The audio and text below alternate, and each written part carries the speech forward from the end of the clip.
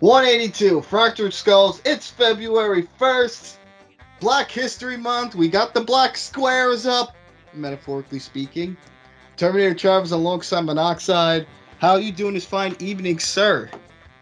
Ow. You're taking time away from my precious Tekken 8 to review some movies. So, to you people, you better enjoy this because I could be playing Tekken 8 right now. Are there any black fighters in Tekken 8? There are. The one in Tekken 8, you got Raven, who debuted in Tekken 5. Kind of like, I guess you could call him a ninja detective type character. He literally looks like, I guess he's parodied off of Blade, Wesley Snipes' Blade. Who the hell else? There was Bruce Irvin. They both are African Americans. They're not from Africa. As far as females, there was a female Raven in the last game, but her name is escaping me at the moment. And I'm trying to think what else, because a lot of the characters in the game are mostly Japanese. Let's see, Kazuya's Japanese, Jin's Japanese, Huarong is Korean, Lei Wulong is Jackie Chan, as we've established. Paul Phoenix is white American too, straight. All the embodiments of evil. There's a Brazilian named Eddie Gordo. They just debuted a Peruvian, fucking Oxino, whatever. I'm still getting used to the new characters. There's a Russian named Dragonov, who looks like Cillian Murphy if he got scarred up. What the fuck else is in there? There's plenty of characters, but yeah, the two that come to mind that you asked that are black are Raven and Bruce Irvin. Although Bruce Irvin is not in this. Oh, how do I forget? Leroy Smith, the new. Yeah, he was in the Tekken anime series. He debuted as DLC for Tekken 7, and out of all the new characters from Tekken 7 DLC that debuted there, he's the only one to have returned in Tekken 8. So, and his style is pretty good. I really like his style. It's kind of like Steven Seagal style, where mostly Steven Seagal's fighting style is like defensive form. But, yeah.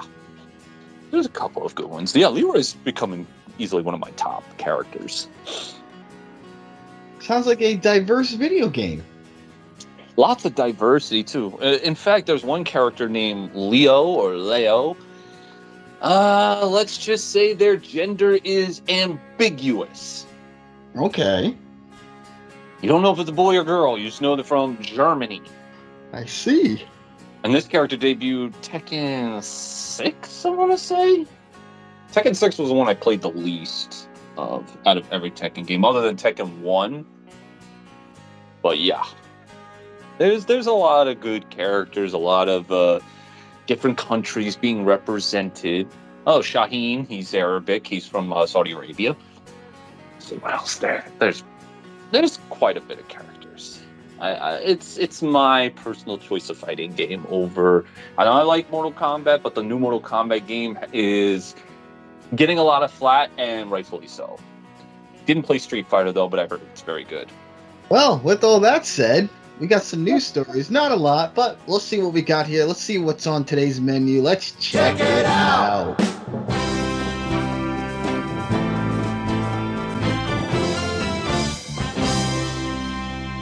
We have a lot of new content coming out later this year for Netflix. Anything you're looking forward to? We got a new season of Unsolved Mysteries.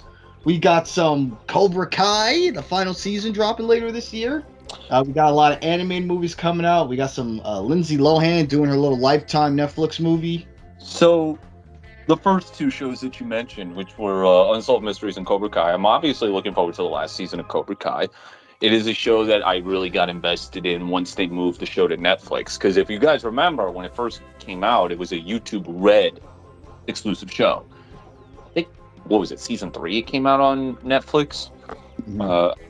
I wanted to watch this show, but I wasn't going to subscribe to YouTube Red because there's nothing on YouTube Red for me to watch. I was always intrigued because it's Karate Kid and it's years after the fact, and it follows Johnny Lawrence's character.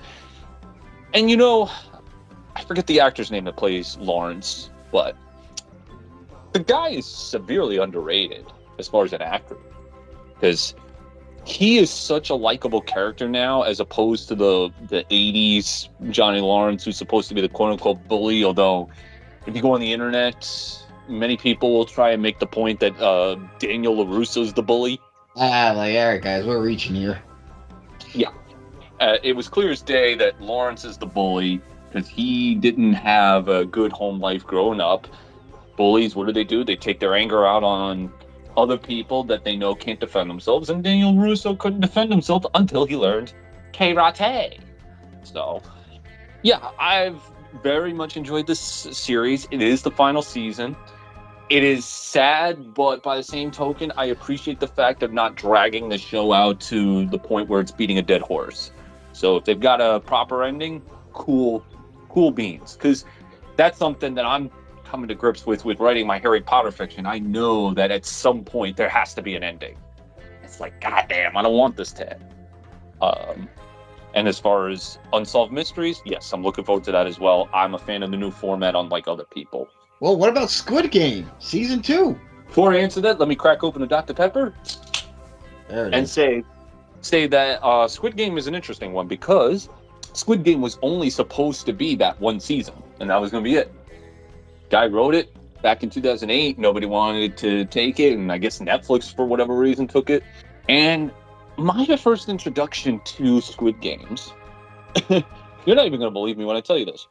It involves our mutual friend. You may know him as Maxwell. Maximilian. Ah. One day he messaged me, I think it was on Facebook. I think we were talking to each other, and he had his avatar, his profile picture, the main character of Squid Game, doing his weird smile. Like, what the hell is this? And then all of a sudden I started hearing about this hype about Squid Game and saw that picture. I'm like, interesting. So I watched it, and I said to myself, if this became a series, because of how well that first season was written, this could easily be up there as one of my favorite TV series of all time. Because Cobra Kai is there. Breaking Bad and Better Call Saul are the two heavyweights, in my opinion. Stranger Things is very, very good. I'm just wondering how they're going to finish it off. But I know a lot of people are fans of Game of Thrones, but apparently that last season really ripped out everybody's hearts and destroyed them. I'm stoked for Squid Game Season 2. I'm actually, again, going back to Unsolved Mysteries, I'm very excited for that one, because I'm more of a fan of a 45, 50-minute, hour-long special on a mystery that's just so damn perplexing. Those really intrigue, especially if the mystery is that engaging. And I think this series did it well. Most people missed the Robert Stack, but I hate to break the news to you, but Robert Stack has been dead for 20 years, so you ain't getting Robert Stack. Maybe they could use a CGI Robert Stack and AI to do his voice. Would it be the same, though? Hell no, that'd be creepy as fuck. Well, Robert Stack in general was creepy as fuck when doing that show. It's a perfect host. Yeah. 100%. Robert Stack was the host.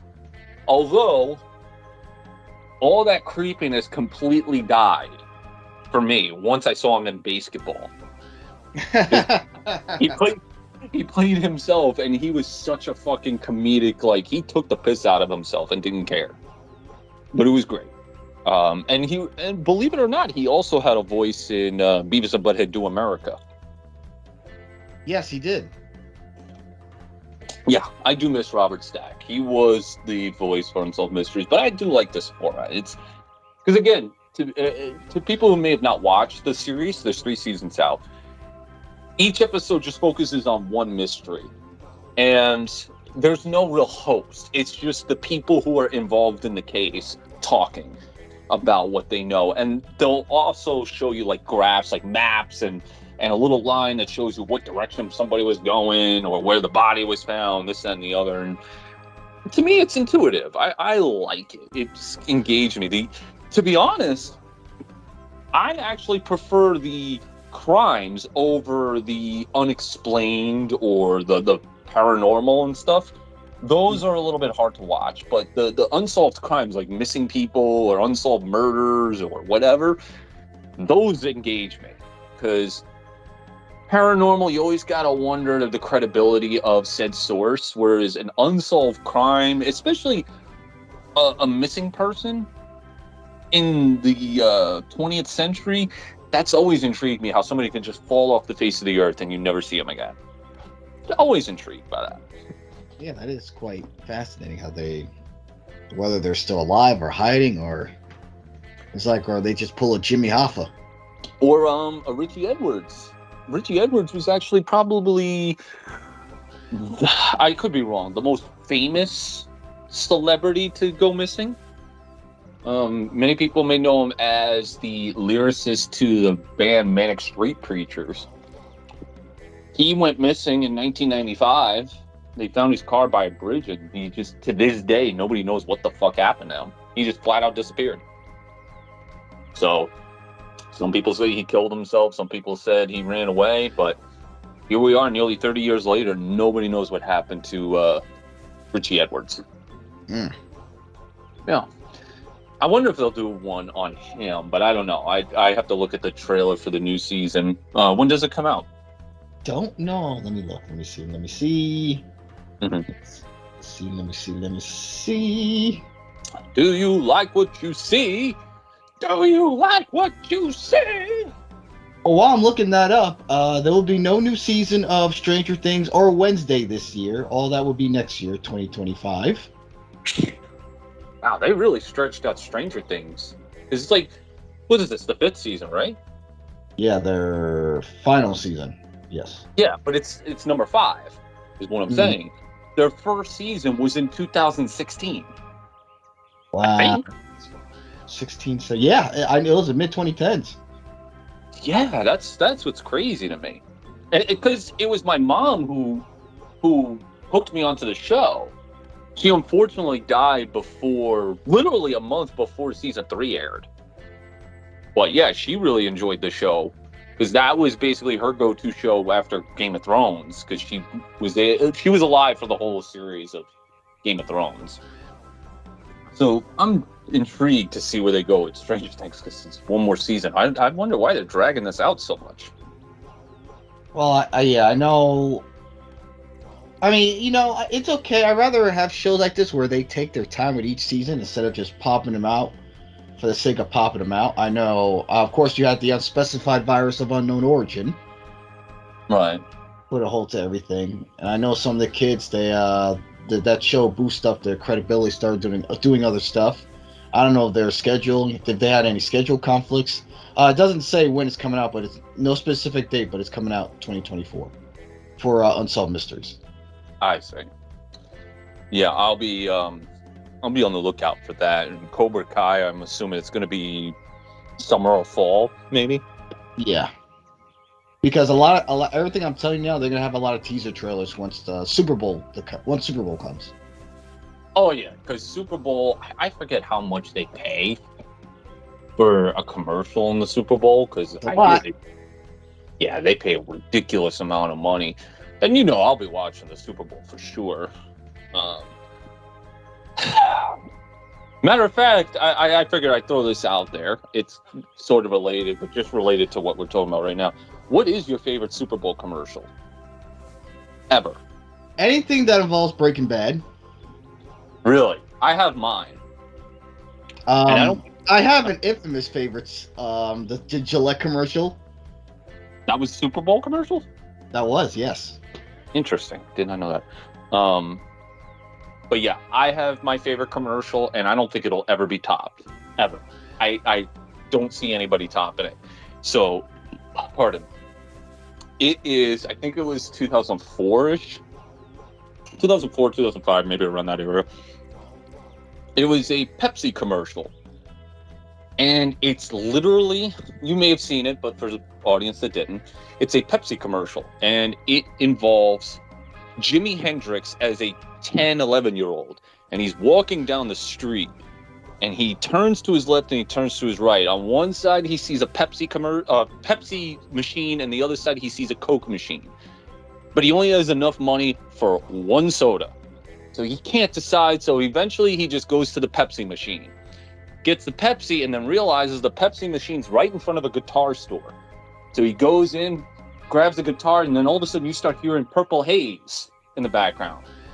As he's holding the guitar, he looks across the street where the Coke machine is, and the Coke machine's in front of a xylophone store, and you start hearing Purple Haze on the xylophone, and it says, "Whew, that was a close one." Nothing will ever top that commercial. That is like genius. That is the greatest commercial I have ever seen, especially since I've listened to Jimi Hendrix a lot. So, yeah, that's never going to be topped. That is a fun question now that you brought that up. I mean, I mentioned the Breaking Bad stuff. I mean, anytime they do Breaking Bad, Cranston has no problem doing a parody of it. Of course, the actor that plays Jesse as well. I'm blanking on his name. Aaron Paul. Aaron Paul, yeah. I liked a lot. I think it was last year they did the chips, and then they even brought in what's his name, Tuco, because they made like 6 different flavors. They made it look like they're doing a drug deal.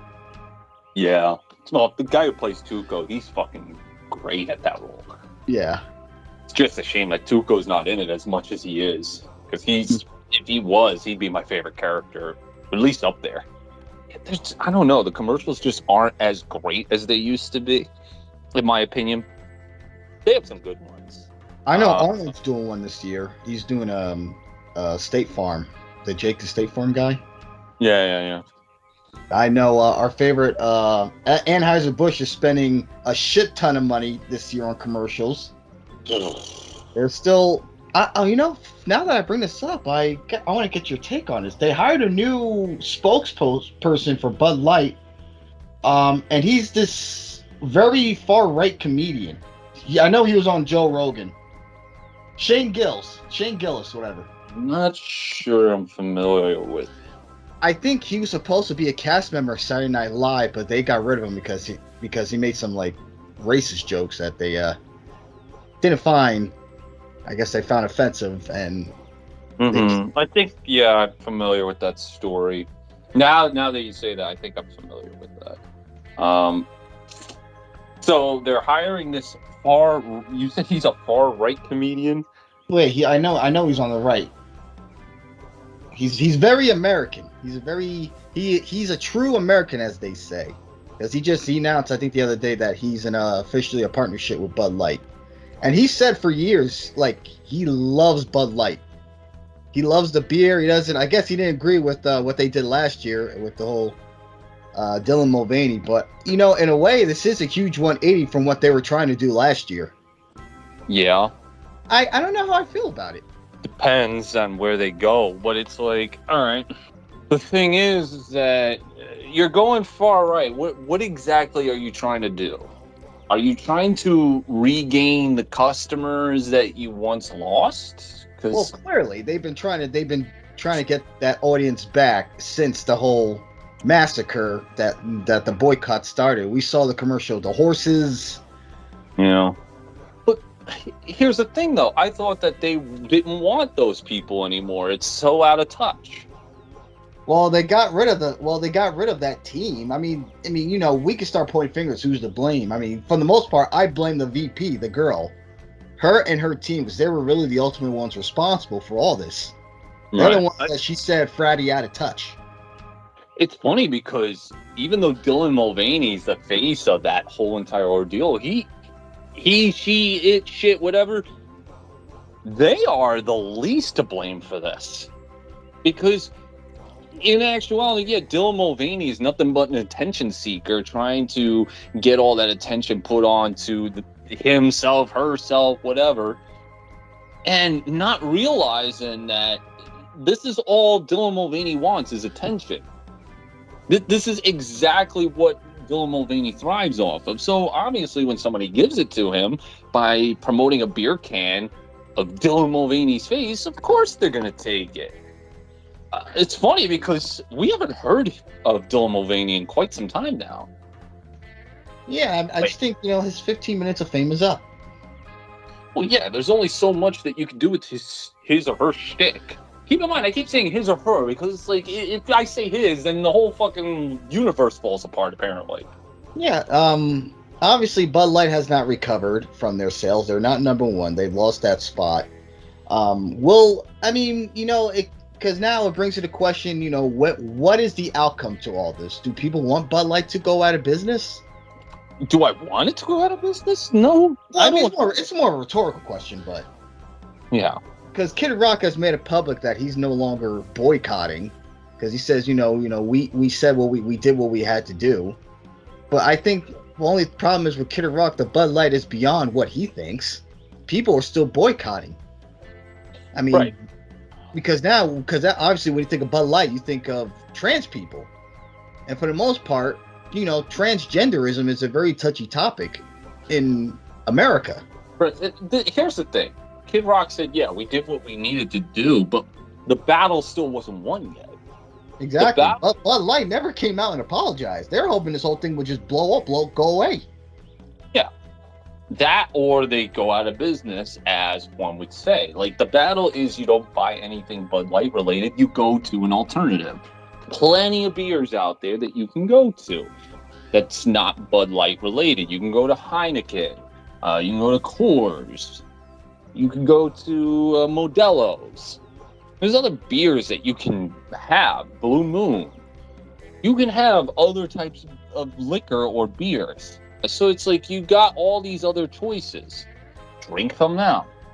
But you can't just be like, okay, we're going to boycott, and then if nothing changes on the Bud Light side, you just say, okay, the business went down, we did what we needed to do. At that point, you got to keep going, because either they apologize, because the end result is you want them to apologize and show that, or have them show that they're going to change, or you let them suffer the consequences of never recovering after that. Because that's on them if they never recover, because they decided it was more important to spread the message. And that message is what got them shit canned in the first place. And it's what is hurting Disney right now. And it's what hurt Target. That's why I said this last year. It's going to be after June, after Pride Month ended. It's going to be very interesting seeing how they're going to approach Pride Month this year, knowing the backlash they got last year from the people. Because the people are sick of all this. They've had enough. They finally spoke out. Yeah. I mean, 2023 was the year they finally put their foot down, said enough of this shit. We're tired of this. We're tired of this freaking propaganda. We see this shit everywhere. You can't get away from it. Right. And it's shoved in your face. And the fact that, here's the other thing. They'll use the argument, well, straight is always shoved in your face. Since when? Do straight people have a flag dedicated to them that's literally constantly in your face 24/7? Is there a whole entire thing where if you make fun of straight people, then they try to cancel you at all costs? Is there a parade that involves straight people? No. There's no straight Pride Month. There's none of that. There is a gay Pride Month, and people are okay with gay Pride Month. There's actually a group called Gays Against Groomers who would probably tell you they're okay with gay pride as long as it's people who are gay, who are dressed regularly, who just walk the streets, have their signs saying love is love. I think people would be okay with that. The problem is you take it one step further. You started promoting nudity. You start promoting BDSM in front of children. So yeah, obviously people are going to push back. We saw it this year, remember? When all the companies started having the rainbow flags on their icons, and then all of a sudden, just out of the blue, not too long after that, they went right back to their normal icons. Clearly, the whole thing, the whole trans thing, it just feels like one big, it's a trending thing that everyone's doing. It's like the hot topic, the hot button. Oh yeah, we could be non-binary. Let's do that. And this mostly comes from people who are confused with themselves. Right. And you got society. You got everyone telling you, this is the way. And you mentioned sexualized. It's funny that you bring that up because on Twitter earlier, someone mentioned, forcing sexuality on kids is wrong, you pedophile. They're responding to someone. And someone else retweeted that. It says, "Then I assume you also have a problem with this." And it's pictures of Mickey Mouse and Minnie kissing, Aladdin and Jasmine kissing, just showing different Disney characters kissing each other. Okay, first of all, that's romance. There's a difference between romance and being sexualized. Jasmine and Aladdin are not taking their clothes off, getting naked, and start making out in public. That's taking it too far. Right. There's nothing wrong with kissing your girlfriend or your wife in public. That's completely normal. Yeah, but now imagine if that girl was wearing whips and chains and had a whip, and the guy was wearing a gimp mask. Even if it's straight, that's still too much. Remember how much shit that fucking Lady Gaga got for wearing undergarments at a Yankee game many years back? Or how about when Lizzo was wearing a fucking assless dress at a basketball game? It was straight shit, but it didn't matter because they were at an event where there's children involved. That's where you all think that the sexualization is only for homosexuality. It is not. Even if you're a woman, and you're starting to strip down to your freaking bra and thong in front of a child, that is a little much. That's where it steps over the boundaries. But it seems like, why would people want to do that in front of children? I will never understand that. There's only one reason, and it's reason that you don't want to go down. So, point being is that we're going off on a tangent, but that's what hurt Gay Pride Month. That's what ruined the gay community, was that the trans got involved. Right. And realistically, the trans community would be okay if they would just be more realistic to their situation. If they would just be like, hey, I am a male, born male, but I feel like I'm a female and I can conform to being a female. And I understand that I will not have all the female parts, but if I become a female, I will feel better. And just treat me like you would treat any other Joe Schmo in the street and not hurt me. Perfectly acceptable. I don't agree, but hey, I'm not going to treat you any differently. I'll treat you with the same respect. It's when you want to remove reality out of the situation and force it upon me. That's where the problem lies. Yeah, that's the big issue. Yeah, the Bud Light thing, that hurt because they never walked back on their statement. They wanted to continue being stubborn little mules, thinking that everything would just blow over. And hiring Shane Gillis, I don't know what that's going to do, because there's certain customers that are not the type of people that'll just be like, yeah, you know what? All right, we forgive you. Yeah, because at this point, it's been it's been almost a year. A lot of people have already moved on, made up their minds, and have very little to no interest in ever going back. So who's going to want to go back to a beer that never apologized for what they did? Yeah. I mean, could you imagine if a product that was like super liberal, super left-leaning, like let's say, I don't know, something that was catered to the gay community, start saying that, start promoting, I'm trying to think of a homophobe, or like start promoting the Westboro Baptist Church or some shit. Yeah. Yeah, that wouldn't look too good, would it? Not at all, friend. So in our last episode, we covered the whole Vince McMahon scandal of sorts. Well, not scandal. Maybe that's not the wrong wording, but Vince McMahon is gone from the WWE, from TKO, over allegations because he didn't pay off this girl. And Vince is notorious for not paying off people, so this is nothing new. I guess he thought he could get away with this as well. But TKO has since then mentioned that they wanted to get rid of, they really want to distance themselves from everyone that's ever been associated with McMahon behind the scenes. And a lot of people were speculating that includes Triple H, who's the son-in-law. I mean, you can't get any closer than family, right? And I don't know if we mentioned Ronda Rousey's tweet on our last episode. I mean, maybe that tweet wasn't made yet by the time we first recorded it. But she tweeted out saying that Bruce Pritchard she singled his ass out, saying that he needs to go as well. She basically said, if you think just because Vince McMahon's out of the company, you're wrong. You still have all his people that are still in there as well, who's always going to report to him, i.e. Pritchard. Yeah, well, Bruce Pritchard has always been a Vince McMahon guy. Like, he's just... My biggest problem with Bruce Pritchard has always been his just constant defense of Vince McMahon and his dumbass decisions. Constantly being an apologist for WWE and Vince McMahon. All the time. Always anything WWE related. He was... It just annoyed me. But anyways, as far as getting rid of everybody that was a part of WWE, or not WWE, but a part of the Vince McMahon camp or had any affiliation, I mean, what about people who weren't aware of the situation but just were affiliated with him? Did they count? Most likely. I wouldn't be surprised if like everyone that was affiliated with him, associated with him, they just want to distance themselves. Because as of right now, this thing is getting worse. I know Tori Wilson, I think, did an interview today talking about how, Vince made them do a lot of things that they were uncomfortable with. Like, for example, dancing in their bikinis on television. She mentioned that one of the girls was like holding back tears as she was basically doing these things for Vince's entertainment. On screen, that is. I don't know. Behind closed doors, I don't know. I didn't listen to the interview.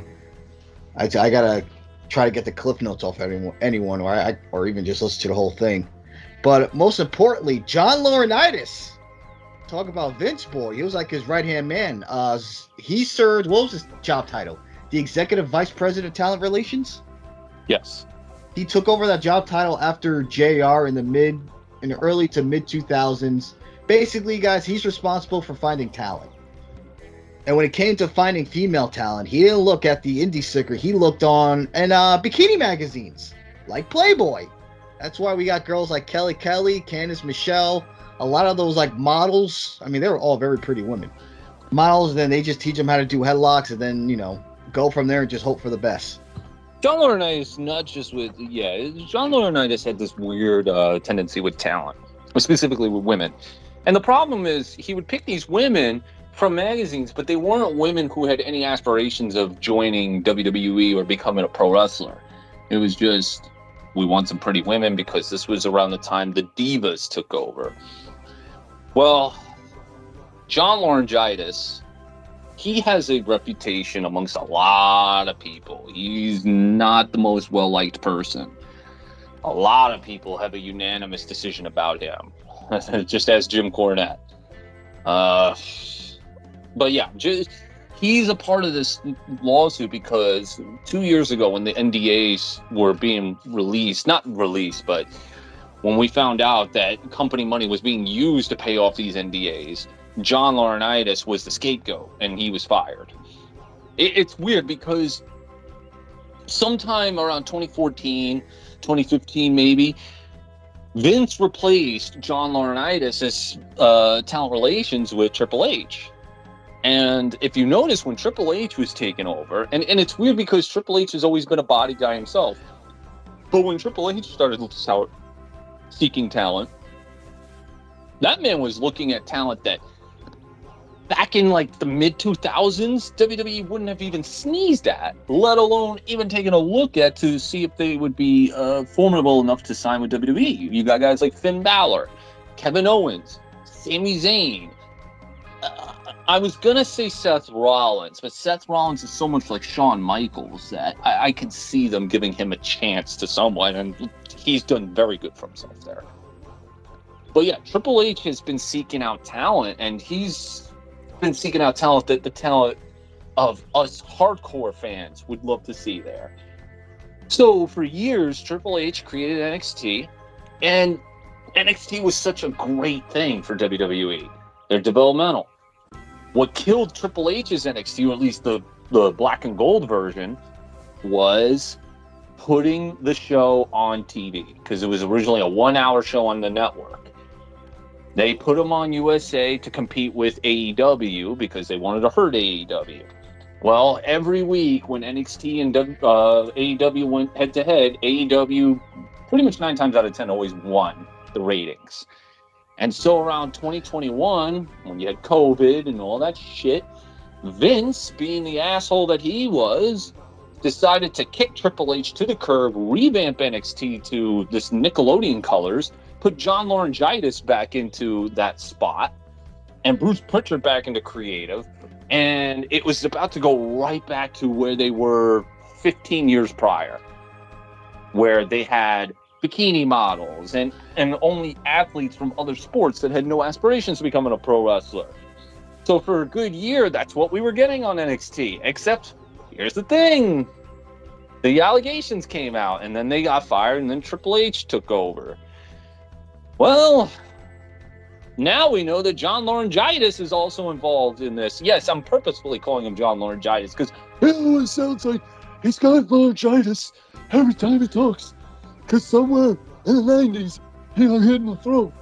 So now, he sounds like he's got something caught in his throat, like laryngitis. So, what to say? I mean, what is there to say? He's a victim, Steve. He's a victim. Now, can you explain to me how he's making this argument he's a victim? He was forced to be involved in these activities with McMahon, you see? Oh! Silly me. Man, I never would have thought of that. You know what, Laurinaitis? You're off scot-free. You had no choice in the matter. You had no choice. So it was you that had lost your parents, allegedly. Keep in mind, this is allegedly. But you allegedly lost your parents and were basically in a sex trafficking scheme and were forced under coercion to fuck these girls.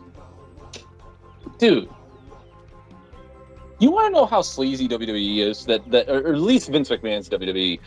I didn't think about this. This is 2005. Do you remember when Carlito used to have a thing called Carlito's Cabana? Yes, his version of Piper's Pit. Right. Well, one episode he had Hulk Hogan on. This was right around the time that Hogan started doing his reality show, Hogan Knows Best. And Carlito, they made Carlito go out there and say, you know, Brooke, she's kind of hot. Brooke was 17 years old at the time. Makes you wonder. Yeah, this is Vince McMahon humor. And keep in mind, when they hired Kelly was still not legal to drink at that point. She was like 19 years old when they brought her in. And what was the first gimmick they gave her? She was a fucking stripper. Yep. Well, at ECW, it's extreme, pal. Yes, but you had women of age who were a little bit more experienced in that field, who could probably be more comfortable. I mean, I guess Kelly was comfortable in her skin because that's how she was found, but I don't know. The point being is that if you want to get women who want to strip, it should be under their permission. The best thing I can think of is there's 2 talents currently. One is Mandy Rose, who's not there anymore, and there's Alexa Bliss. Now, Mandy Rose, she is a little bit risque with what she promotes. She's a little bit sexy. She wears thongs. She wears bikinis and all that. Alexa Bliss, she's beautiful. She's bangable, but she's not risque, let's just say. She's got taste. She's not somebody that's just going to strip down to her nitty-gritty, all right? Now, the problem is they weren't just asking women like Mandy Rose, who doesn't have a problem showing a little bit of skin and getting a little bit risque. They were asking women like Alexa Bliss to go ahead and do that same shit. That's where it got a little sleazy. Now, I don't know this woman that you're talking about that apparently was about to cry when she was out there in a bikini, but... Yeah, Tori Wilson, she didn't say any names. I am a little bit perplexed at Tori Wilson, not saying that she's not telling the truth. I don't think she would lie. But for somebody who posed in Playboy twice, once with Sable, I mean, to be fair, it could have been something a little bit bizarre that they asked her to do. I will say this. This is a story from Trish Stratus. Trish Stratus has noted that she had no issues with a lot of the adult stuff that they told her to do, like the barking like a dog. She never had a problem with it. She said, as long as it makes sense, I'll do it. I don't care. But there was one angle in particular that she denied, and it was her making out with Tori Wilson. I think it was Tori Wilson. But she denied it because she asked, well, why are we doing that? And they didn't come up with a logical explanation. And she said, well, no, then I'm not going to do it. I mean, if it's not going to lead to anything, if there's no rhyme or reason for me to do it, then I'm not going to do it. What did they do? They took the women's title off of her and had her lose into her home. I think she lost to WrestleMania 18, right? In her home country? Mm-hmm. Yeah. So they punished her for it. Yeah, that's what they do. They're petty like that. WWE is petty like that. Well, Vince McMahon's WWE. Yeah, Vince is WWE. Yeah, I mean, he does not like it when people say no to him. That's why I think he hired Bruce Pritchard back. Because Pritchard was let go for several years, and probably all these new people that work for him were saying, no. He was like, what? And Vince was like, what the fuck is this? Who are these young punks? Where's Pritchard? Where's Bruce? Brucey! Here's the thing, though. It's always been said that Vince likes talent who challenges him. Why? Steve Austin apparently got his major push because Steve Austin would tell Vince McMahon, fuck you, I ain't doing that. How many times had Shawn Michaels motherfucked him to death? Yeah, I don't know. I think it's an age thing.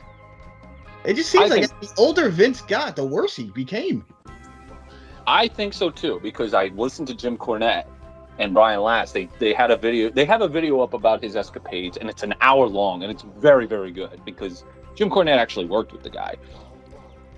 I agree that it's an age thing because he's nearing 80. He obviously suffered concussions. He's got steroids that he's obviously injected into himself.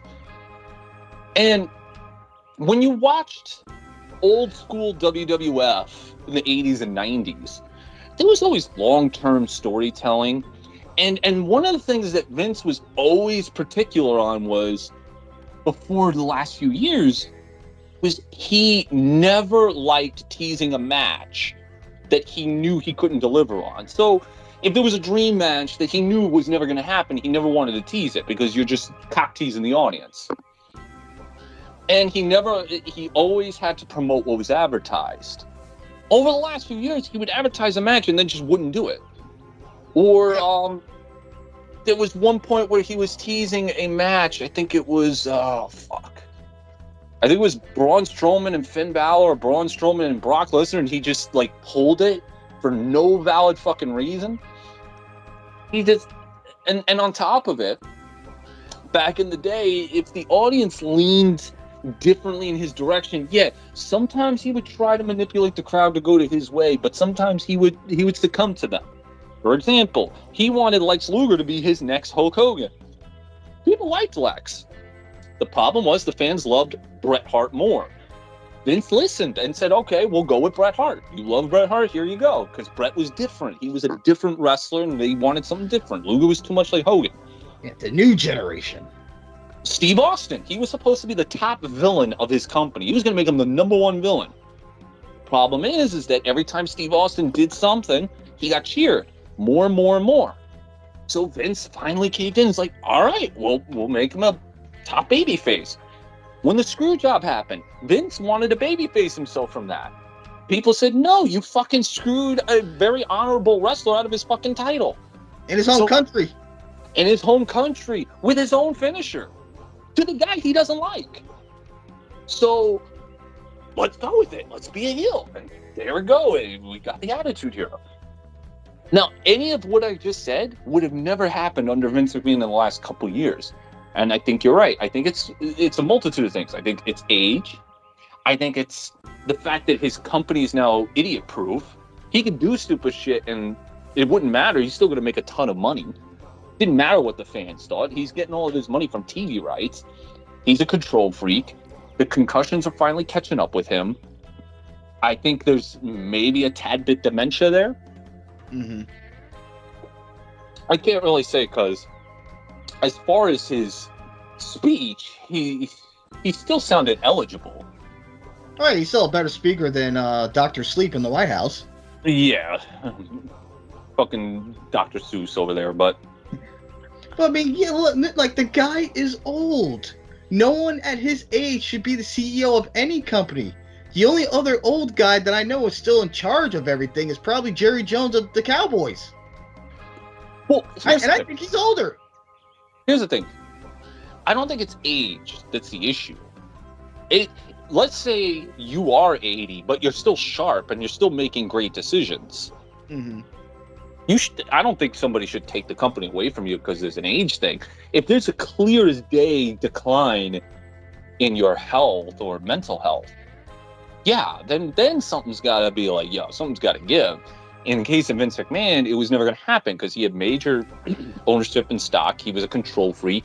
Pretty much everybody assumed before 2022 that the day that Vince gives up the company is the day that he fucking dies in the chair. And I think he even said it because he's a control freak. He has to be in control of everything. And I think this is the first time in history he has no control. And I think, Dave Meltzer brought this up. We are fucking lucky that this story didn't happen in the 90s or 2000s because WWF would be dead. Because this is a big fucking... Nobody realizes how big of a story this is. This may be the biggest black eye to the WWE since Chris Benoit. Yeah, not just the WWE, but the TKO. I mean, and now with Laurinaitis coming out basically trying to throw Vince under the bus. I was a victim, pal! You can't people power your way out of this one, pal. What is he, Bulldog? It wasn't me. It wasn't all. It was all. I wasn't even there. Like, what the I wasn't even there. Do you know why it hurts TKO too?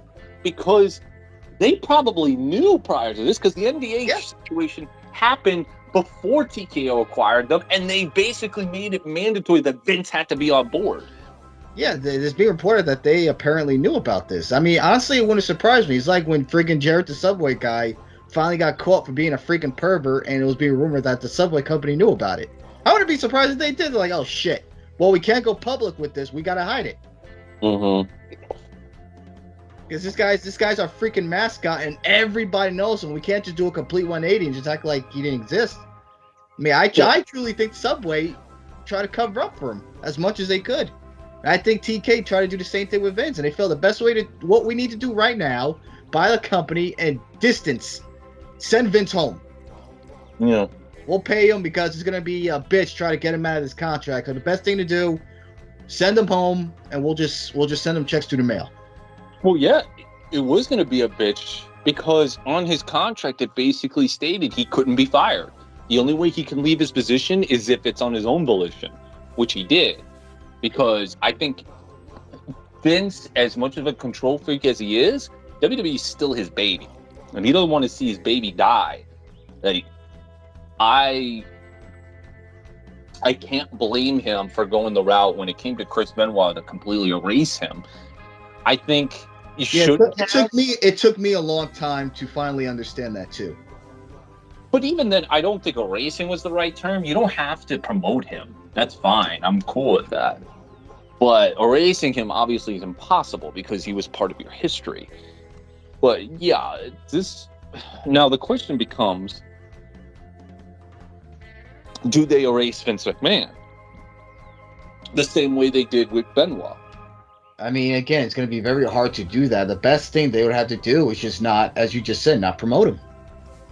It's going to be very hard to do that when you try to promote Steve Austin, because that was his number one rival, was Mr. McMahon. Right. I mean, that was the vein. That was the heart of the Attitude Era. Heart of the Attitude Era. That was the heart of the Monday Night Wars. Monday Night Wars. Bret Hart leaving to go to WCW. Literally, the whole start of the WWF Golden Era is because of Vince McMahon's ruthless devouring of the territories. You can't. It's very hard. That's like if some big scandal happened, God forbid, with Michael Jordan. You can't erase Michael Jordan is considered the greatest basketball player of all time. Like, look at how many times that Michael Jackson has been ousted as a quote-unquote pedophile that never really amounted to much. It's all rumor and innuendo. And that guy... a whole friggin' documentary series on it. Yeah, what was it? Neverland or something? Too. Yeah. So with Vince, it's very hard, but there's been multiple people that will tell you it's weird because there's a lot of people that love Vince McMahon and a lot of people that hate him. Like, I would hate to think that Undertaker knew any of this shit. Oh God, I would hate to think that too. Yeah. That didn't even cross my mind, honestly. Like Undertaker, Steve Austin. To be fair, I think you're right. This behavior. He was probably always a sexual deviant, but this real shit, like in the text, probably got worse with age. And I had to assume the worst of it came when he became a billionaire and realized that he's so powerful. And by that point, Steve Austin had retired. Undertaker's a part-timer. The thing about Undertaker that I think would save him is that he's a loner. He doesn't go out much. He's not a party goer. I mean, he does drink. He drinks Jack Daniels, but he's not known to be like Shawn Michaels, where he's fucking getting pissed drunk. Yeah, he's always had control of his alcohol. Right. So he probably didn't hang around Vince like that. And so, yeah, I don't know, man. This whole and it's hard for me because, on one hand, the last few years I've not had a positive opinion on Vince McMahon on how he handled things. I did not like the product and how he was making it, and how he was deliberately taunting the fans by not giving them what they want, by saying, you're just going to pay tickets anyway, so fuck you. I didn't like that. But on the other hand, it's hard for me because some people keep saying it doesn't matter. Like, well, yeah, it does. Imagine you have something that was literally embodied your whole life. Let me explain. This is all he knows. This is what he does. Well, no, what I mean to say is, I was 5-6 years old when I started watching wrestling. I will be 35 in a couple months. So literally, a majority of my life was dedicated to a product that Vince McMahon provided for me from the time I was a child to today. So it's like, I'm so emotionally attached to this company and its history that I don't want to think that the guy who provided all that for me, all this entertainment, all the WrestleManias that I've gone to, the Raws, I've never been to a SmackDown, the house shows, some of the pay-per-views, such as Survivor Series that I went to, a SummerSlam. I'm not sure if I went to, the No Way Out pay-per-view 2012 on Father's Day that I took my dad to. Like, all these different shows that WWE provided me because of Vince McMahon. Like, I don't want to hate him. But if this story is true, even if part of it is true, man, it's like, and then to think that some of your guys, whether the past or present, could be attached to this guy. Yeah, I mean, it's tough trying to separate. It's one of those situations you want to separate the art from the artist. I mean, one of our favorite films that we ever done on this podcast and ever is The Crow. Who made The Crow? Harvey Weinstein. Yeah. Who's this? Quentin Tarantino? Weinstein. Kevin Smith? Yeah. Weinstein. I was gonna say Pulp Fiction, Reservoir Dogs, all Weinstein. Fuck. And who's the guy that was responsible for all those Disney films that we were talking about that got kicked out because of allegations? Oh, Lasseter. Yeah, Lasseter. None of those allegations were ever proven. I mean, right. Look at the state of Pixar now. We got a Buzz Lightyear movie that's not really Buzz Lightyear because they didn't even want to cast fucking Tim Allen. Right. If Lasseter was there, he would have fought for Tim Allen. It's crazy. You don't want to think of the people that shaped your life like that. It goes back to, like I said, Chris Benoit. He was one of my favorite pro wrestlers growing up. I loved Chris Benoit, and then couldn't find out he murdered his wife and kid and then himself. But with Vince McMahon, yeah, you knew the dude was just completely whacked out insane. You probably knew there was a little bit of an unhinged personality there based on the angles that he wrote for TV. But look, one of my favorite musicians of all time is Les Claypool. He's kind of off the wall with his music, but knock on wood, he's never been ousted as a predator or any of that stuff. He's just a very unique personality. But now, with Vince McMahon, we're not only finding out that he's a unique personality, he's a sexual deviant that did a lot of harm to a bunch of women. Now, to be fair, he still needs his day in court. Yes. He still needs to provide his side of the story, and then it's for us to determine if we think he's full of shit or not. Mm-hmm. And I'm just wondering how he talks his way out of this one. Because we're already seeing how Mr. Laurinaitis over there is trying to talk his way out of this one. It wasn't me. It was Owen. I was never even there. And now it makes you wonder, they better pray that no other females come out and speak out against them. Yeah, they better pray that nobody else comes out, because what they said was they believe that this woman's NDA, because I think it was put into law, Joe Biden put into law that an NDA is pretty much worthless if you're trying to suppress something that was criminal. So say a sexual assault happened on the job, and then they want to get rid of you and sign an NDA so it doesn't get out. Well, it doesn't mean anything. It doesn't mean anything if there was a crime involved. So she can say whatever the fuck she wants publicly. It doesn't matter how much money they pay her. She has the right to go ahead and say it. Yeah. I guess the fucking sleepy man had one thing right. But, yeah, so if that's the case, if all these other women that signed NDAs after Joe Biden passed that law, that's... And to think that Vince McMahon apparently paid an NDA to a woman back in the 90s, $7 million. More than what Bret Hart ever earned in that company. That's crazy. So it makes you wonder, because this woman was supposed to get 3. So the woman that's getting paid 7 in the late 90s, what did he do to her? Makes you wonder. I think... $7 million to keep your mouth shut? Well... The thing is that most people do not believe for a second that Janelle Grant is going to be bringing this to court. They think that what's going to happen is TKO is going to make a hefty offer to her, and she's going to accept it because it's going to be such a big offer that it's going to be hard for her to refuse. The only way it would get passed is if Janelle Grant has principles and says it's not about the money, it's about holding you accountable. Yeah. Especially in her case where she was about to lose her home. I don't know what's going to happen here because it's still a developing news story. And it is quite possibly the most damning since... Because I remember people used to tell me all the time, they thought that the Benoit was the most harmful to WWE. And I always vastly disagreed with that. It sucked. It was a tragedy. No doubt about it. But as far as hurting WWE's bottom line, or making it a black eye, there was a lot of noise. I don't think it black-eyed the WWE. The steroid scandal in the 90s definitely black-eyed the WWE because that company was about to die by 96, 97. It's no comparison. WWE this was just more like a fucking sprained ankle when the Benoit thing happened. But now this, I'm sure WWE won't die. They're under TKO. They're worth about billions of dollars, but I don't know. I have no idea. This is probably one of the craziest stories. Like I said, this will probably top the Benoit and steroid scandal if more shit comes out.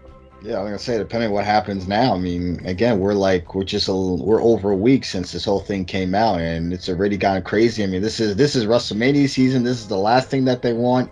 Triple H struggled to answer these questions when he was doing his media scrum after the Rumble show. Well, it wasn't the struggle. He said, "Oh, I only like to focus on the positives, and this has been a positive week." What? Define positive week, Mr. Levesque. HIV positive? I'm positive that things are really fucked up here. Yo, you don't say that after your father-in-law is ousted as a fucking predator with those text messages being made public. He could have easily said, listen, legally I'm not allowed to talk about it right now. He could pull the Tony Khan. I can't talk about this. But he could have said there's an investigation underway, this, that, and the other. It's a lot to take in, like I said. I guess I'm not sure how to transition from that to Snoop Dogg, but let's talk about Bones. Oh yeah. Well, Snoop Dogg had some WWE appearances, so that's a good transition. Yeah, he's had a lot of appearances. Is this safe to say Snoop Dogg was probably the most famous rapper of all time? The longevity. Longevity and fame. I'm not talking about his music. I mean, I'm not going to compare music because we'll be here all night. But like, everyone knows who he is. Maybe Will Smith. Maybe Will Smith. Some people, I don't know if they consider him to be a rapper. They may consider him more to be an actor. That's where he got his start, I believe, was rapping. Okay. I'm not sure what he started first, as a rapper or as an actor. I can't remember. I always thought he was an actor that did rap music, mostly to help promote his movies. So, okay, if you're going to go with artists, Snoop Dogg's up there. Eminem would follow suit. I wouldn't call Drake a rapper, but yeah, Snoop Dogg is very iconic. It's very hard. If I told you to name 5 rappers right now, if I asked any random Joe Schmo, name 5 rappers, more than likely Snoop Dogg is going to be one of those 5 that they mention. Mm-hmm. I'm not sure about Tupac and Biggie because they're considered the most legendary, but Snoop Dogg would definitely be mentioned in people's list. But I bring up Snoop Dogg because today's film we're going to be reviewing is his first starring role, I believe, and that is the 2001 horror film Bones. Now, This was the early 2000s. This was a time period where a lot of rappers, even the late 90s too, where a lot of rappers were doing horror movies. I mean, we saw LL Cool J in Halloween Resurrection. No, Halloween H2O. H2O, whatever. Let's say. Oh no, that was Busta Rhymes. He was Resurrection. Yeah, trick or treat, motherfucker. So we were getting a lot of that. And, well, Snoop Dogg, he has his own horror movie, Bones, directed by Ernest R. Dickerson. We reviewed one of his films on here, The Tales from the Crypt Demon Knight. Yeah. A film that I've always liked. Let me ask you a question. Yeah. After watching this film, would you consider this a blaxploitation film? In a sense, yes. Because I can tell, watching this, Ernest obviously grew up in that era. I would even say there was a mix of...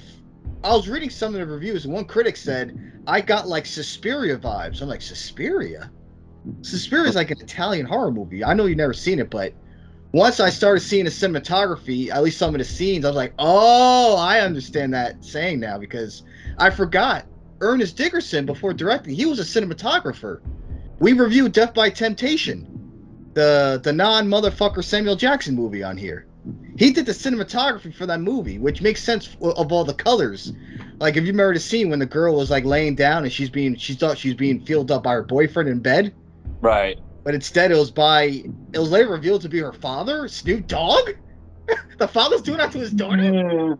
And the funny thing is that a lot of these colors reminded me of another movie we reviewed on here, Vampire in Brooklyn. Kind of gave me the gothic, dark vibe. But Vampire in Brooklyn was clearly a comedy. There were comedy elements in this movie. There were comedy elements here too, yeah. But I don't know if that was intentional or it just came off that way. Yeah. So budget was $16 million and it only brought back 8.4. Ugh. Yeah. And consider this. This movie had Snoop Dogg as your leading actor. You also had Pam Grier, probably the queen of blaxploitation films. You had Clifton Powell, Pinky from Next Friday. Yes. I was going to say Pinky's in this. You got Pinky. Like, come on. And you got Ricky Harris in this movie from Everybody Hates Chris. Yep. Rest in peace. Yeah, I found out he had died. So, Bianca Catherine Isabelle, who plays their stepsister. She's a Canadian actress. I was like, what? Because when I guess we'll get into that once we get to dive into the plot. But yeah, wasn't Catherine Isabelle in Freddy vs. Jason? Yes. See, I have some knowledge. There you go. You starting to know your Canadian actresses. It's all because of Bret Hart. He brought the Canadian out of me. But it got friend, pal. Yeah. Well, the storyline for this, the time is 1979. The Carter years. Jimmy Bones is respected and loved as a neighborhood protector. When he's betrayed and brutally murdered by a corrupt cop, Bones' elegant brownstone becomes his tomb. 22 years later, the neighborhood has become a ghetto, and his home has turned into a gothic ruin. 4 teens renovated as an after-hours nightclub, unknowingly releasing Jimmy's tortured spirit. It's thrills and chills when blood spills when Jimmy's ghost sets out its frightful revenge. His killer is unaware of the gruesome fate that awaits them. With each new victim, the terror mounts, and Bones' vengeance spins out of control. Jeez. Threatening everyone in his path, including his former lover, Pearl. Get ready for Bones! Yeah.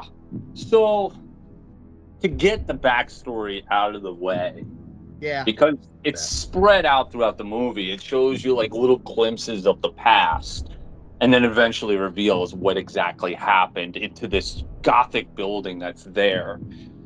So Jimmy Bones, as you said, he's supposed to be like a protector of the town. He loves being the status quo, et cetera, et cetera, et cetera. Yeah, he's But in a way like a Frank Lucas of sorts. Because I don't know if you know who Frank Lucas is. Explain. Frank Lucas was a drug lord, a crime lord who later got into drugs. But Frank took care of his people.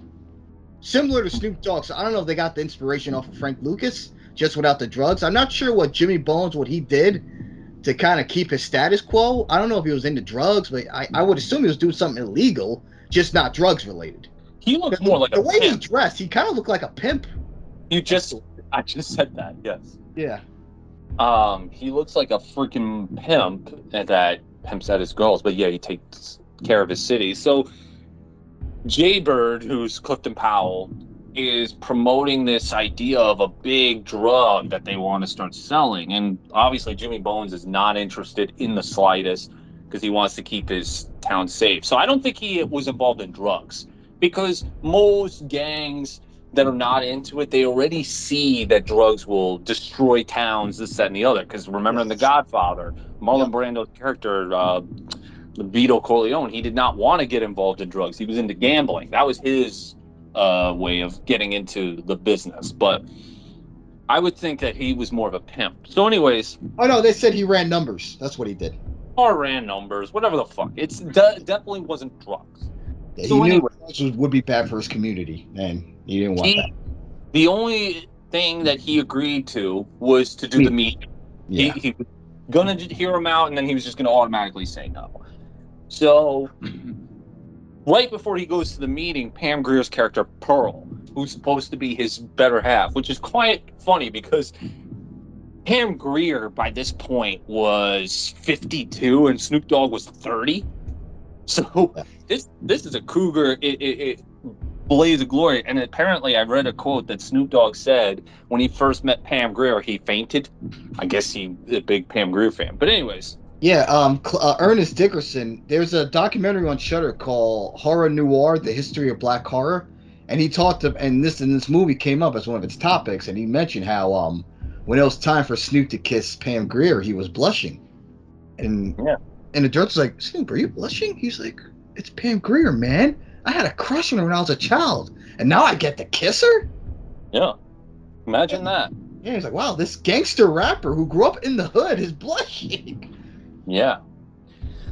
So Pearl, how would you describe her? She's kind of like one of those psychic mediums. She can read minds. She does the tarot cards, reads palms. Yeah, she does the seance things, yeah. Right. So she's reading his palm and notices that there's a line in what signals his life. So she knew that something bad was going to happen. So she basically told Jimmy Bones, don't go to that meeting. Don't go to that meeting. And he's like, don't worry, I'll be okay. So when Jimmy Bones goes in there, he is there with Eddie Mack, who's Ricky Harris, Jaybird. Then there's Detective Loopy Lou. And he's a corrupt cop. Yeah, and then there was the security guard. I forget his name. He's the guy that's always across the street shouting at people. But they're all there, and they're doing this deal. Morris. Okay, so Eddie Mack is trying to promote this drug. And Jimmy Bones is just flat out just telling him dismissively, nah, it's all good, whatever. Eddie Mack's taking it personally. Now, Jaybird is not necessarily bad because he's friends with Jimmy Bones. They've been friends since children. But he's obviously like a little bit nervous because like he keeps denying the deal, this, that, and the other. Well, eventually, Loopy Lou and Eddie Mack point their guns at Jimmy Bones. And Somewhere along the way, Pearl comes in. And one of them, I think it was Loopy Lou. No, what happened was Jimmy Bones, throughout the movie, has this weird switchblade that he keeps playing with. And I guess while he's got the guns pointed at him, he takes the switchblade and cuts Loopy Lou, and that's when he gets, Jimmy Bones, that is, gets shot in the belly. And it's at this point they're figuring out what to do. And Loopy Lou, for whatever reason, said, we're all in this together. You're all going to stab him. So he grabs... Eddie Mack does a stab to him. Then, what's his face? Jay Bird has stabbed him. Mm-hmm. And Jimmy Bones is like, no, please help me, brother. And he's like, dude, I'm sorry, I have to do this. Stabs him. Then the security guard stabs him. And then Pam Grier, Pearl, is forced to stab him. She doesn't want to do it. She's basically refusing. But then by this point, after being stabbed several times, Jimmy Bones grabs her hand with the knife and stabs himself one more time, and that's when he dies. And they put part of her dress on top of him. This is 1979 in this building. That's, I guess, his house or his place of business. Yeah, I guess it's like a club or something. Yeah, this building. Yeah, and so that was back in 1979, and here we are 22 years later, where 4 kids. Maurice, I think, is one. Who are the other 3? No, Maurice was the one that gets killed first. Patrick is the main one. Patrick, Bill, Maurice, and Tia. With Tia's Catherine. Patrick, the main one, the actor, is Khalil Kane. He did Ernest Dickerson's first directed film, Juice, with Tupac. Okay. So what it is that, well, actually, before we get to that, the very first scene of the film is actually 2 of Eddie Mack's people ripping off 2 white dudes. Yeah, 2 fraternity boys, yeah. Yeah, with a drug. So, I guess ripping off is not the right term because they do get the drugs. Well, they get the drugs. They mentioned that they left it behind the building because they didn't want to do it in front of them and hoping that they weren't cops. They weren't like undercover cops. Well, the cops do show up, and then they run into that same building that we just described that Jimmy Bones gets murdered in. Yes. And the cops look through, and that's where Loopy Lou comes as a much older man saying, no, they're not in there. Let's go, because he already knows that this building is, I don't want to be in this building. So anyways, the 2 white boys, they're just like looking around. Obviously some weird shit's going on. They start seeing some weird things. They escape, but as they escape through the front door and are on the stoop, the security guard, who now lives across the street, is telling them, get your ass out of there. And then eventually the spirit of Jimmy Bones grabs both of them and just completely devours them. Now, why the hell would they stand right on the stoop? I have no idea. In front of the door?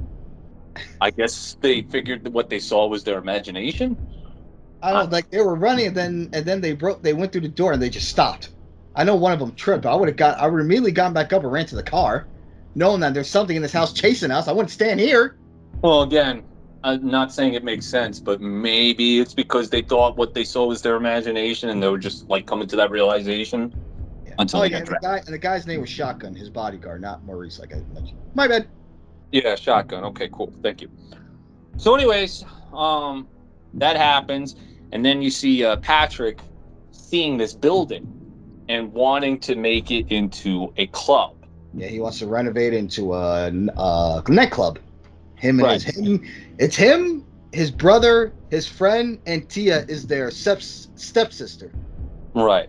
So while going through the building, they find the skeleton of Jimmy Bones with Pearl's dress and the ring on his finger. And they also find a dog. A very vicious dog that Patrick's stepsister decides to take, Tia, as a pet. So they go through the house. Obviously, they're not really comfortable with it, but he wants to live into this house to really make it into a club very quickly. So how does Pam Grier first get, I think because she runs like a sidekick shop right across the street or some shit. Somewhere like, in that, yeah. Yeah, and then that's when we're introduced to her and Cynthia, her daughter, who develops a liking for Patrick, but every time she notices that she's going towards that house and says, no, I don't want you there because there's something horrible going on there. Now, obviously, there's one point where all four of the people that are about to run the business go to Patrick's house. And that's when we're introduced to Jaybird. But now, by this point, Jaybird's no longer like the afro-wearing hippie from the 70s who is into weird, sketchy business. He's now an actual self-made man. Yeah, he's a middle-aged dad. He's a middle-aged dad who made himself successful and got himself a real nice job and raised his family so that they didn't have to live in the ghetto. But he sees the dog and is very repulsed by it. And then as soon as Tia said, yeah, I named it Bones, he got petrified. Obviously, it's bringing back memories of Jimmy Bones. Meanwhile, you got Eddie Mack doing some deal with Loopy Lou, something to do with dealing with the two white guys not having to be reported by the police or some shit, and extorts more money from him. You can tell that Eddie Mack's a real fucking prick, and so is Loopy Lou. There's one point where Loopy Lou ends up at Jaybird's house to talk about the incident that was going on in the house with the two missing white dudes. Jaybird tells him to go fuck himself because he doesn't like him. So eventually, they build up the house well enough to where it becomes a club, a dance club. But that's not to say that there isn't some consequences to it. Like, there's one point where I think it was Bill, he's asleep, and all of a sudden these weird, ghoulish things come around him while he's listening to music that just randomly disappear. You kind of see Jimmy Bones' spirit going through the house, this, that, and the other. Yeah, it's almost like he starts like hallucinating and he's getting all these visions. Eventually, the party happens. Maurice is doing the DJing and decides, I forget why he leaves his post. He says, I gotta leave for a second. It had something to do with some girl that wanted some alone time with him. So he gets some alone. Because he took the ring off the corpse of Bones. That's right. He said, you're not going to be needing this, and I don't think you need this either. So eventually, Maurice is brought into a room, and he gets devoured by the dog. Yes, the dog turns out to be like a spiritual manifestation of Jimmy. Now, correct me if I'm wrong. After he starts eating him and all of his blood starts going onto the skeleton, did this not remind you of Hellraiser? It did. In fact, I wouldn't be surprised it got the idea from that movie. Yes, it reminded me a lot of Hellraiser. Look at you! You're on a roll today. Yeah, all this knowledge that has nothing to do with wrestling or Tekken. Yeah, and I really like the special effects here because it was all practical. Yeah. So seeing like the corpse slowly getting resurrected, yeah, I thought all that was very well done. Pretty cool. Yeah, so all that happens, the dog basically kills Maurice. There's one part where Patrick has to go looking for Maurice, and eventually that, I don't know if it's the dog or whatever. Yeah, the dog squirts maggots. Maggots all over him. I'm like, oh my god, that's gnarly. And all the maggots start going through the floor, and then goes onto the other people, and then everyone has to escape, and it starts a big fire. Yeah. Pretty fucking gnarly shit. But yes, eventually everybody leaves, and the dog feasts enough of the blood to where now Snoop Dogg goes from looking like the Godfather to the Undertaker. Yes, and I guess the spirit of the dog went into the corpse, and then he's fully resurrected. Fully resurrected, and now he's going to go Crow, except he's a villain, to get revenge on all the people. This movie took from Hellraiser, The Crow, The Undertaker. It's like, god damn. I started seeing a lot of the connections there. So I think the first person that he kills is Shotgun. Yes, his bodyguard that lives across the street. He's mad at him because he said, what was I supposed to do? He's like, you could have died for me, brother. And he sliced his neck. Yeah, it's kind of weird because he's supposed to be a protector of the town, and now he's just like this evil guy that just wants to go after even the people that he loved. It's quite interesting. Eventually, while he kills him, Pearl reveals to Cynthia that Jimmy Bones is her father. Yes. So she was pregnant at the time when all this happened? Yeah. Interesting. And then, like you said, there is that scene where she's sleeping and she thinks that it's Patrick feeling her up because there's one point where they were making out and Patrick was about to go to second base and she cut him off and he didn't get spiteful. He just let her sleep. But yeah, she got felt up by her own father. But whatever. That was weird. They could have just done her sleeping. They could have done the same thing with the other guys, just sleeping in bed and they start having hallucinations. Yeah. They had to do the feeling out, which is weird because that's her dad. So yeah, Jimmy Bones is walking in town, and those two same guys from the beginning of the film, Eddie Mac's crew, start talking shit to him, saying this is Eddie Mac's place, and he says something like, Eddie Mac don't know shit. He's a fucking dingus. And Jimmy Bones kills those two characters. So Eddie Mac is getting it with this white girl, and the white girl's got to go take a piss, and he's so impatient, he wants to fuck her, and then he finds her dead body. And eventually, he sees Jimmy Bones, but the first thing he doesn't say is, wait a minute, we fucking killed you. He's just like, I killed you once before, I'll kill you. Like, what? You killed him? No reaction to the fact that this guy is back, that you killed 22 years ago. And so he shoots him, and even Snoop Dogg's character acknowledges this. Like, wow, I come back 22 years, and the first thing you have to acknowledge is, what am I doing here? So, what's his face? Jimmy Bones kills him by cutting his head off. Now, while all that's going on, Patrick is mad at his dad because he thinks that his dad sabotaged that whole party, and he knows, because here's the thing, before all that went down, he took his dad to see this building because his dad wanted to see him take initiative, take something, take a nothing and make it into something. But of course, his dad was so apprehensive and said, you got to get rid of this building now, sell it back because of what it represents.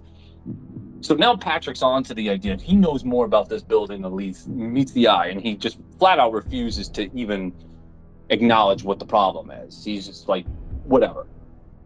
So after Jimmy Bones cuts Eddie Mac's head off, Eddie Mac is still talking shit because he has Eddie Mac trying to call, what was it, Loopy Lou or Jay? Yeah, he calls Loopy Lou to meet up with him. He's like, come on. I killed you, you killed me. Now we're even, right? And he's like, I'm just using your fucking soul at this point. He starts smacking his head around. Loopy Lou comes, and he grabs him and grabs his mouth and forces him to smoke something, the same drug that he was forced to smoke. And his mouth is completely, like, gone or some shit. From the Matrix. Yeah. They removed Neo's mouth so he can't scream. And then he hung him on the meat hook and then just cut his head off, and now he's walking around with two heads. Yes. Eventually, he goes into Jeremiah's house, grabs Jeremiah. Everyone starts freaking out, his family, and Patrick decides he's going to go rescue his dad, and Tia's just going to stay by herself. And we never see Tia again after this. No, we don't see the mother. Yeah, the white people are safe.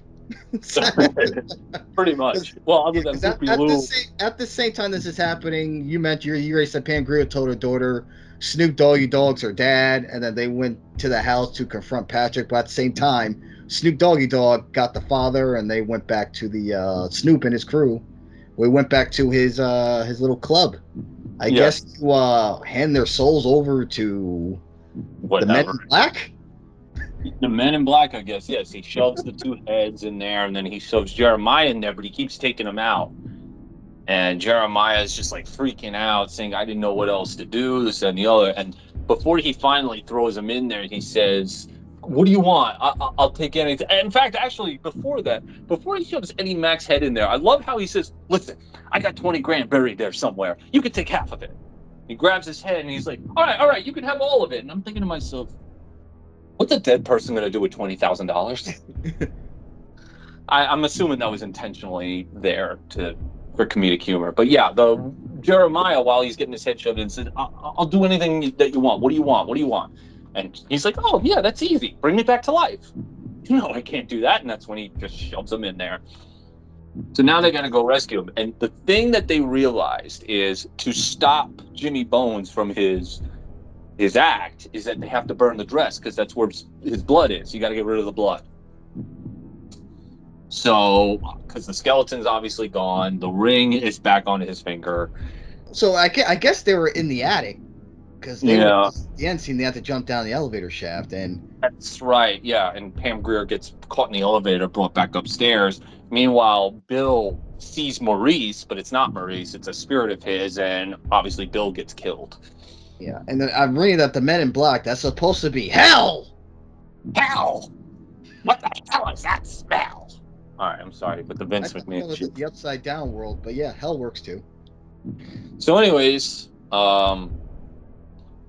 that's when Jimmy Bones brings up this hallucination and brings Pearl to looking like her younger self back in 1979 with the afro and the green dress. Basically, her Foxy Brown look. Well, yeah, I mean that's Pam Grier's biggest role, I guess. Mm-hmm. And then the Cynthia and Patrick get into the room, and Jimmy Bones is like, "Come here, baby girl." He starts dancing with Cynthia and this and the other, trying to distract them. But meanwhile, he's about to kill Patrick. What does Patrick got to do with this? Like, Patrick ruined the moment. This is him spending time with his family. Patrick comes in, and the Snoop. That's when he's like in his devil look. I will say, makeup wise, Snoop does look scary. He does, but here's the thing, though. Until he says, "Surprise, nigga." Yeah, a lot of N-words in this. And the thing is that this could have been your son-in-law. So it wouldn't have been a ruined family moment. That's your son-in-law. But anyways, I'm just nitpicking here. So at some point... he did send his father to hell. Yeah, well, that was his father. That's not him. So anyways... That's his dad. Don't worry, I got a stepmom and a hot stepsister. A stepsister, yeah. Well, I mean, his dad tried to ruin his fucking business, apparently. Anyways, so... eventually, Pam Grier starts to see herself because now Snoop Dogg is about to kill Patrick, and both Cynthia and Pearl are like stuck in the hallucination. But every time Pearl keeps looking in the mirror, she sees herself now as opposed to her old self. Mm-hmm. So eventually, she decides to sacrifice herself by saying, "Hey, Jimmy Bones, I love you," and then lights herself on fire, killing herself as a sacrifice. You saw how fast she lit up? You thought she was soaked in gasoline. Yeah, seriously. Like immediately, like, damn, what the hell's the dress made out of? So there's a point where Patrick and what's her face, Cynthia, are running, and they have to jump off a ledge. And she's like, "I can't do it." So Patrick says, "We're gonna do it. 1, 2, 3." He lands. Now you notice that she goes back, and then you see her again, and then she jumps down the cliff as well, and they both walk out. Foreshadowing the next scene, which is they both escape. The building is on, I think it's on fire, or it's just, no, it's desecrated. But as soon as Patrick starts to gather his wits, Cynthia's in the background and maggots are coming out of her mouth, and he turns around and she opens her mouth and alluding to the fact that, yes, there was supposed to be a sequel, I guess. Yeah, I guess, spits a maggot into his face and then fades to credits. So you would assume that now the spirit of Jimmy is now in his daughters, no longer in that black dog. And he kept saying "doggy dog boy" throughout the whole movie. Yeah. Well, I gotta say, the first 5 minutes with those two college kids, and I'm like, oh god, this is gonna be bad. But I can't lie, I had a lot of fun with this. Obviously, if I'm able to describe the plot in its detail the way it is, it obviously captured my attention.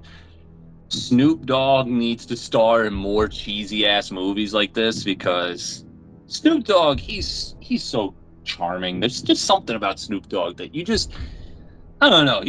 I can be easily entertained by Snoop Dogg. He's just something about him. He's so chill. He's got that charisma. He was the perfect role for that character. There was nobody better. And then to have all the other people like Pam Grier. Keep in mind, I think we should let people know before we did this review, when we decided to do this, you and I both agreed. We only saw this once, and it was like 20 years ago when we first saw it. Yep. And the thing that I took away from this film was, 20 years ago, I thought it was gory. Like, I thought it really fucked me up. That's why I never saw it again. Blood was really bright red in this. Well, keep in mind, we are talking a 20-year gap, and if it was 20 years ago, I would have been a teenager or just getting my feet wet into horror films. But when I watch this, I'm like, God damn, this is pretty tame. I don't know why the fuck I was such a pussy back then. But anyways, watching it today, 20 years later, obviously a lot of the elements that I remember from 20 years ago is still there. The whole backstory about how Jimmy Bones got murdered, all the people that were involved tried to erase it and tried to brush it under the rug, the building, and all that stuff. There were a couple of other things that I didn't remember, like Loopy Lou. I didn't remember him. I definitely remember Clifton Powell because his death scene was funny. But yeah, other than that, I was hoping that he was going to be like Pinky and like give away the combination to a safe or something, right? Ow! Ow! Ow! Ow! Now you done it! Now you done it. Say another word. Say another word, and it's over. I didn't play. Can you imagine if he was Jimmy Bones? That would have been great, man. Yo, Clifton Powell, but yeah, I think Snoop Dogg did funny. And the movie itself, if you're expecting quality, grade A writing, that's a masterpiece, you're not going to see it here. No, this is not the movie for that. And to the movie's credit, it wasn't not trying to be that. No, it was I consider it partially a blaxploitation film. It's hard not to when you got Pam Grier holding the Foxy Brown look and all that stuff. It's really hard to not at least see some blaxploitation elements here, and it's paying homage to some of the classics back in the day. So I enjoyed this. It was a fun film, like you said. It's very fun. It's not long. It's got a charm to it. I'm pleasantly surprised that watching this 20 years later, I was not bored with this. I thought, I was coming into this not ready to dislike it. But I was like, well, actually I had fun with that. It wasn't that bad. And it had some funny moments. As you could even say it's a dark comedy in some aspects. Yeah. Yeah, it's unfortunate that this film didn't do well when it came out, but it does have a cult following. It did eventually find its audience over the years since.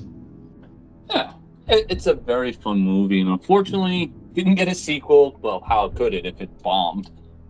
So, yeah, I had fun with this film, and I don't know how many blaxploitation films we've done on this podcast. Not many. Not many. The one that always will stick to me is Black Devil Doll from Hell. Nothing's gonna top that. But this film was fun, and I think there is some, like you said, there's comedy there. There's obviously paying homage to some of the old horror movies like Hellraiser we mentioned, and we mentioned The Crow, where he comes back and murders all the people that wronged him. Yeah, I don't see much more that you could ask for in a movie like this. Yeah, I mean, I understand not everyone's into movies like this, which is understandable.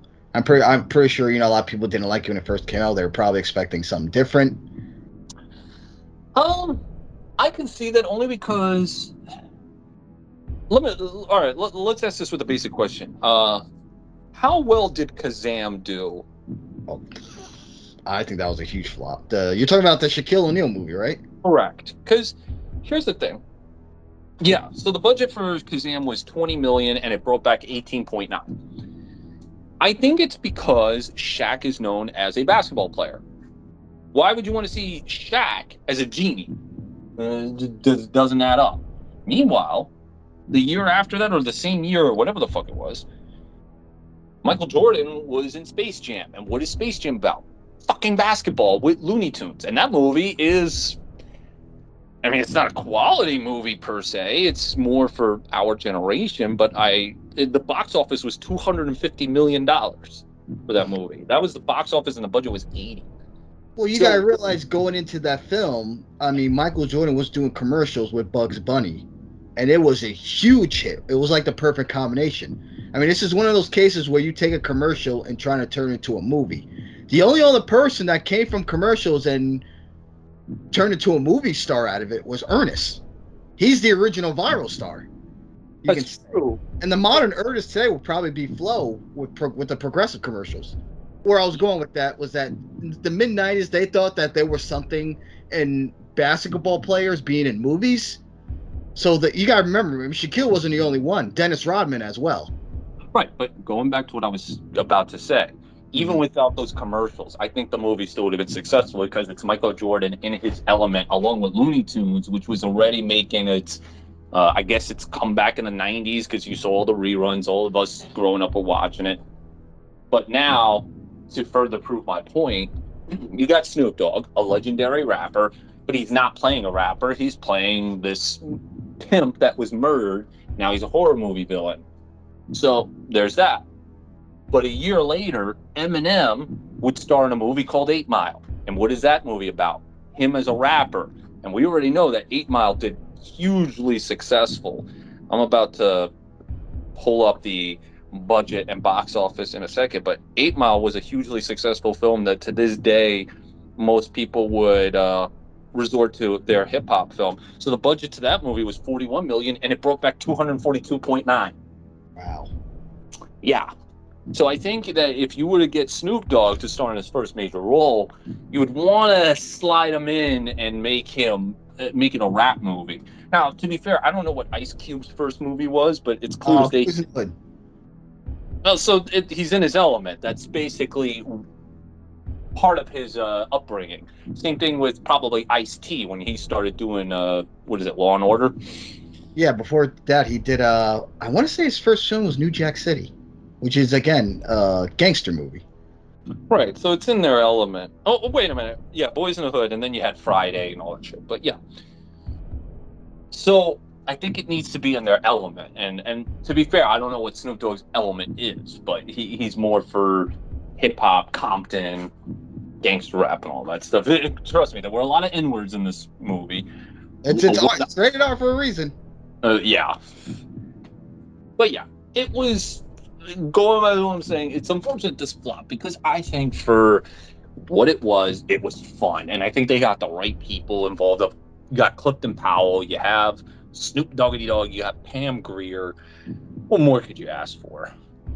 Yeah, and that was 2001. This was like one of the last. I feel like the last rated R. I mean, not to say last rated, but this was right before Hollywood made the shift towards doing Japanese horror remakes. Because this was a year right before The Ring. And then once The Ring was a huge hit, that was their focus. Right. And then a lot of the horror rapper movies were being thrown to the side because financially they really weren't working. Right. Yeah. So, unrelated, have you seen Steel? No. That was the other Shaquille O'Neal movie that came out in '97. Steel is a DC superhero. And this came out the same year as Batman and Robin. Oh my God. That's probably why you didn't heard of it. And honestly, we could... I mean, we can't review it because it's not horror, but that is one film I will want you to watch just to get your take on it. I'm looking at it right now, and I'm already amazed this movie exists. And Judd Nelson, we mentioned Breakfast Club. He's the villain in that. Oh my God, does he shout out in that movie, "Stupid, worthless"? No, I guess not. I know Richard Roundtree, Shaft, he's in the film. He does drop a line, a Shaft line in the movie because why not? Yeah. But yeah, that's a film I gotta revisit. Steel, yes. Sure. But obviously I'm gonna assume your thumbs are up for Bones. This was fun. I can't diss this movie. This movie was very, very, very fun. I can't imagine anybody watching this film and not having fun, especially if you're a fan of Snoop Dogg. Yeah. Our next film, I already got our next film lined up because you mentioned you love Snoop Dogg. We're going to stay on that Snoop Dogg train. We're going to talk about Snoop Dogg's Hood of Horror. Oh my God. So he ventured off into another horror film. Yes. What if you take Tales in the Hood and the host is Snoop Dogg? Nice. And that's all I'll say for now on that. And it co-stars Diamond Dallas Page.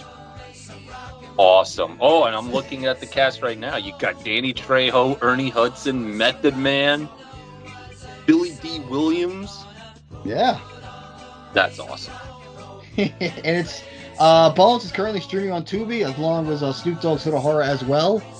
And I'm going to be wrapping this one up. So, guys, thank you for listening.